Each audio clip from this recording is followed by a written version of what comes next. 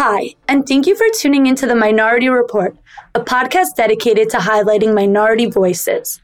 I am your host, Gabby Ostad, and today I will be welcoming Mrs. Sara Gutnick. She and her husband created Friendship Circle on the Upper East Side of Manhattan. Friendship Circle is a nonprofit whose goal is to provide every individual with special needs the support, friendship, and inclusion that they deserve. I'm excited to dive into minority work within my own community this episode and learn about the great change community leaders in my area of New York are initiating. This episode will highlight people's ability to be proactive by filling the void where they see a need in society. Hi, Mrs. Gutnick. Thank you so much for joining me on my show today. I'm so excited for our conversation. Thank you. Thank you for having me. It's a pleasure. My first question is, can you please describe the work that Friendship Circle does and the community it serves to my listeners, and explain how you started your work with Friendship Circle initially? So Friendship Circle is here for the needs of the special needs community, specifically the Jewish special needs community. We service kids, teens, and young adults with special needs, as well as providing support for their families. So we're here for all of their needs, whatever they may need. But one need we identified that's a big gap in their lives is a social gap. They don't have a lot of social opportunities like peers their age. And to fill that gap, the model that we use is to utilize volunteers from the community. So we utilize teen volunteers to work with to hang out, play, connect with our kids and teens with special needs. And we have so many programs. We have sports programs and art programs and trips and different sort of mediums. But the ultimate goal is that we're pairing volunteers with participants and with people in our programs so that they can hang out, get to know each other, and have a great time. And we also have a very large, strong base of young adult volunteers that volunteer with the young adults with special needs. So that's our model, and it's been amazing, and we've really been able to build a community here on the Upper East Side and in Manhattan. So it's a very personal journey. I've been involved with Friendship Circle my whole life because my youngest sister, Bracha, has Down syndrome. And when she was born, well, let me back up. My parents run the Chabad of the Upper East Side of Manhattan, and they run so many different programs. They have a mikvah and a shul and a Hebrew school, all sorts of programs to service the Jewish community here. And then Bracha was born, my youngest sister, and she had Down syndrome, and there was no programs for her. There was, my mother looked around, there was nowhere for her to go. She had so many therapies, she had so much going on, great school, all of that, but no friends, no social opportunities. So my mother and my parents started the Friendship Circle on the Upper East Side, and they used this model of pairing volunteers and lots of programs and creating a community where, these kids were celebrated and accepted. And then a couple of years ago, my husband and I saw an opportunity to really grow it and make it bigger and better. So we took it over, and the rest is history. Thank you so much for sharing that personal story. Was Friendship Circle your first exposure to working with the disability community? So like I said, because Bracha was my sister, I have a personal experience with it, and I was able to see firsthand all the therapists coming through and experience what it felt like from a family perspective to have a child with special needs in the family. So that was definitely my first exposure, my family history. But then working with the special needs community at large, definitely. What led you and your husband to take over the Upper East Side branch? And what led your parents to create the Upper East Side branch? And how has your outreach grown since Friendship Circle Upper East Side was created? So my parents started it for my sister Bracha, and because they saw a need. They saw a need in the community that was not being met. Then they firsthand experienced, the need. They needed it for their kid. And then they were in that community suddenly, and they saw, there's nothing for these kids. And then my husband and I took it over because we are passionate about change and changing and filling a need and community. We're passionate about the Jewish community. And we just saw a huge opportunity here to really make a difference. and are out. Okay, and how we've grown. So it's been amazing to see the growth over the past few years. Like if you build something that really there is a need for something and you create it, people come because, you're not like, you don't have to convince people. It's just, so on all sides, it's been very positive. So many people want to do good in the community. So many kids need this. People want to feel like they belong somewhere. People want to feel like they're accepted for who they are. So we've seen tremendous growth in numbers, and we've seen a tremendous growth in our leadership and in our funds we've been able to raise. Just every year, more and more growth, thank God. It's so amazing that you've been able to grow your surroundings and really reach out to more people. Speaking of which, I'm sure that with growth came a couple of challenges. What have been your biggest challenges while working with Friendship Circle, and what have been the most rewarding aspects? So I can pick many from each category, many challenges, many rewarding parts, but I guess I'll just focus on one of each. So like you said, with growth, the biggest challenge for us has been space. The city's limited in terms of space.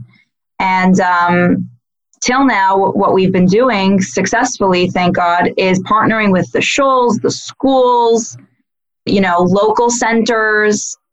And by doing so, we actually were able to build partnerships with people, with, institutions that already exist in the community.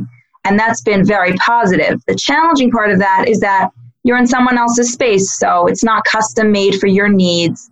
It's not custom made for your kids' needs, for your demographic.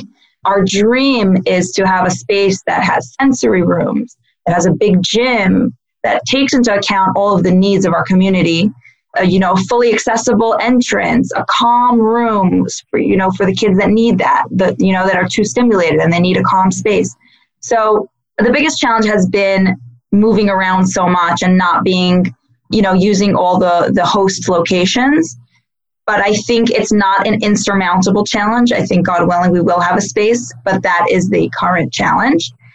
And the most rewarding part, there's so many, honestly, but the one that I will choose is I love when we hear the feedback from people that, I don't feel judged here. I feel so normal. This is my happy place. You guys are my best friends.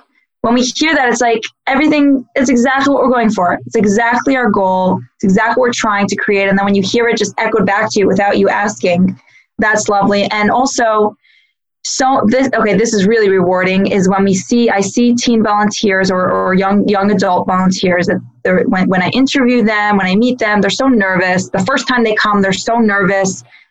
They don't know what to do. They're very apprehensive. They're very not uncomfortable. They feel like out of their element, and they're just scared. I've heard this so many times, people were like, when I first volunteered, I was shaking. I had no idea what I was, they were so scared. They didn't know what to expect. And then a few weeks later, literally after only a few sessions, a few weeks later, I'll happen to pass by and peek in, and I'll see, this teen volunteer that was shaking a few weeks prior. They're laughing with their buddy.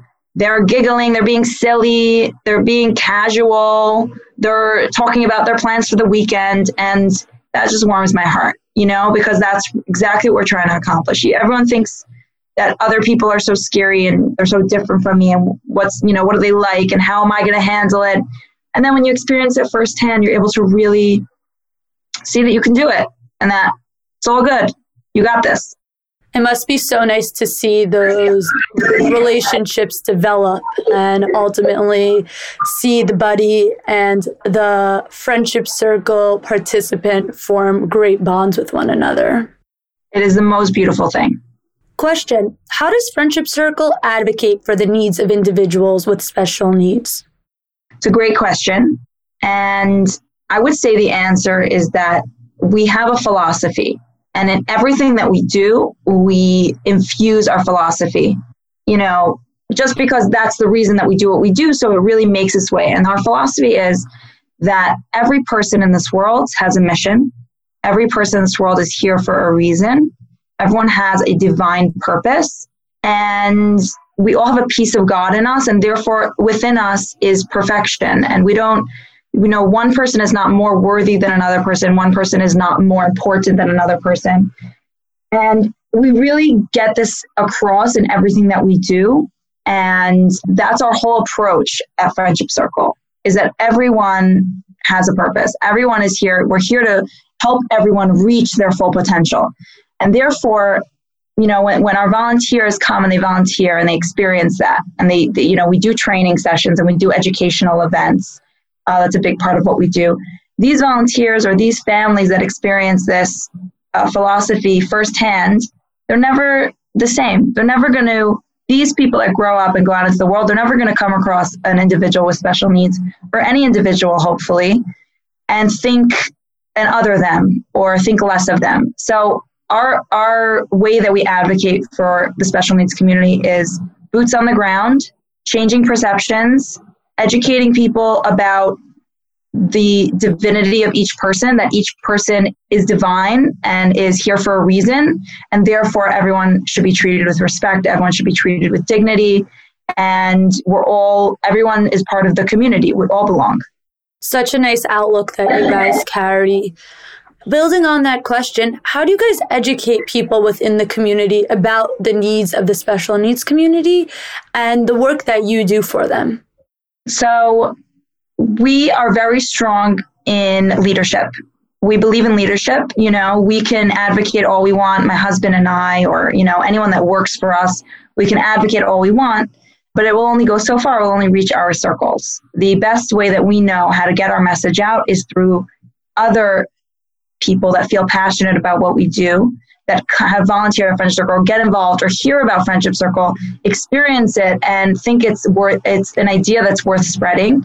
And they are our ambassadors. So we have teen leaders, we have young adult leaders, and that's how we get our message out and really spread the word and spread the message that we do. And in addition, of course, we have many educational events and speakers and training and professionals. And like I said before, it's through personal experience that really brings the biggest change. So when people come to a Friendship Circle event, or they sign up to a program and they're volunteering consistently, that's the best way to create change on the ground. I love that you're able to harness community unity through Friendship Circle and really bring the community at large together. Earlier in our conversation, you mentioned the growth. Can you please pinpoint some specific examples of how you've seen Friendship Circle Upper East Side grow over the years? Yes, very concretely, we just have many more members. So just more people joining every year, more volunteers than ever. Every year we have had a growing number of volunteers, more programs. Also, the more we're here, the more we're seeing, what else, once we have a area down pat, like social, I think thank God we're offering a lot of social programs, but because our mission statement is to be here for the special needs community, there's so many more needs. And therefore, every single year we add more programs and filling more needs, doing more and servicing more. And so, for example, in the first year there was programs every other week. And then we were like, why every other week? So then we started doing every week for each demographic. So at this point, and then even more than once a week. So at this point, for each demographic, so for kids, there's not a program once every 2 weeks. There's programs a few times a week. For teens, for young adults, the same thing. And we'll talk about COVID in a second, but, things change, times change, and you always need to adapt and do different things to service your community. And that's what we are continuing to strive to do, is continue to think of new ways and more ways to service the needs. Because you touched on COVID, I'd love to speak about that for a little. You mentioned that a lot of the work that Friendship Circle does is on the ground, in person, social activities. But in light of the current pandemic, how has your work changed as a result of the pandemic? Are you still holding all the same events and keeping in touch with the recipients of Friendship Circle? So yes, I like to say that we're just as busy, but we just have to be more creative about it. So It's not like we tapered off any of our programs. We just changed them to fit with the times. So before COVID happened, everything was in person, basically. Basically, everything was in person. Then COVID happened, and then everything we did went virtual, just like the rest of the world. So we have Sunday Circle, which is our kids club for kids and volunteers. They would come for 2 hours and do Play-Doh and baking and art and music and 2 hours of fun. They did that in person, but then when COVID happened, we moved that program virtually. So it was all the same kids, all the same volunteers, but they were on Zoom, and we had to be creative and come up with ways to keep it very interactive. Because remember, we're not here to have the kids come on and do a show for them. We want to build relationships, build connections, right? Create a community. So the way we've done that is, a lot of people hate on Zoom. I love Zoom. I think it's a great opportunity to be creative. So through breakout rooms and sharing screen and having different volunteers lead different parts of it, and people introducing their pets and doing show and tell, all these sorts of things, we're able to keep it very interactive. And that's just an example of our kids program, but we did the same thing for our teen program with a little bit more age-appropriate activities, art projects, baking projects, TikTok competition, whatever. And then with our young adults, the same thing. Every week, a Zoom event, talent night, music night, game night. And so that's what we did when COVID happened. We went virtual. Then September came, school started opening up in person again. People were coming back to the city. And so we started doing outdoor in-person programs. And so we did Sunday Circle, not on Zoom, not indoors. We did Sunday Circle in the park.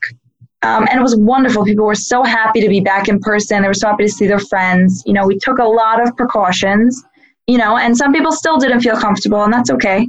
Anyone that felt like they were desperate, so many people were desperate for their kids to have something in person. Especially the special needs kids really regressed during this pandemic, because they didn't have school, they didn't have their therapies. Many of them can't really glean anything from the Zooms. They just don't have the attention span, or it doesn't work for them. So the in-person is so important for the special needs community. So we really, as long as we could, we tried to do it outdoors, in person, safely, as safe as we could, with temperature checking everyone and social distancing and pods, etc. Masks, of course. So we did it outdoor in person, and then then when it got cold again, we went back to Zoom. And I forgot to mention, we also started a initiative called the Care Project, where we've been sending out care packages every month, just to let the families know that we're thinking of them and that we love you. It's great that you guys have been able to pivot with any circumstances in your way and really adjust accordingly. I'm sure volunteers and those who receive the care packages and are recipients of the great work you guys do appreciate the constant connection and that they were able to stay in touch with you guys. Because we were talking about volunteers, what are the different ways people can get involved in Friendship Circle? And how can a person with special needs join the Friendship Circle community? So anybody can join. The process is pretty simple. It's on our website, friendshipcirclenyc.org. You basically apply, you send an application form. It's all on the website. And then once a person applies, we meet with them. Every single person that joins, we meet with, so that we can sort of talk about what they want to gain out of the program, tell them more, and try to find the opportunity that's the best fit for them. Whether they're a volunteer or a family, whoever's joining, we meet with everyone to try to make it a personalized experience. And a volunteer has various volunteer opportunities, and they can choose which one they want to do, which depending on their schedule many times or their interest. And the kids can also pick whichever programs they want to join. And then once we meet and you're in the system, we keep in touch with you and let you know everything that's going on, straight to your email. So nice that you have such a large outreach and that it's so accessible for people to join. I know that Friendship Circle at large is a larger organization. What is the connection between the Friendship Circle on the Upper East Side and other friendship circles around the U.S.? I know there are many and that it is a larger umbrella organization. Do you do any work together or do you each operate individually? Yes, so just to give you a little bit of history, Friendship Circle was started in 1994 in Michigan. There was actually a Chabad rabbi and his wife that identified this community that was left behind and that didn't really have any connection to the mainstream community. So they started Friendship Circle in Michigan, which is today one of the biggest friendship circles in the world, as the founding Friendship Circle. And it was such a hit. It was filling such a need. It was so important. It took off. So after that, many friendship circles, started opening, and, it was really a grassroots organization. And now there is over 80 chapters worldwide in places that would probably surprise you. There's a Friendship Circle in Jerusalem. There's a Friendship Circle in South Africa. There's a Friendship Circle in Melbourne, in Sydney, and in many major cities in the U.S. And what's interesting is that we all share, branding, and we share mission statement, and we share many of the same programs. If you go to different friendship circles, you'll see that they have very similar programs. But each friendship circle is completely independent financially and program-wise.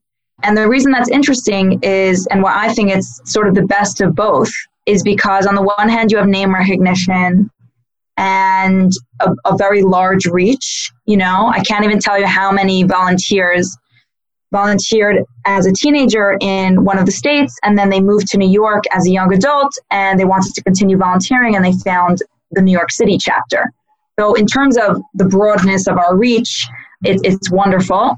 But at the same time, we're each independent. And the reason that's so wonderful is because let's say you have a central office funding a bunch of branches of an organization. You never really find out if there's a need in each community for that branch.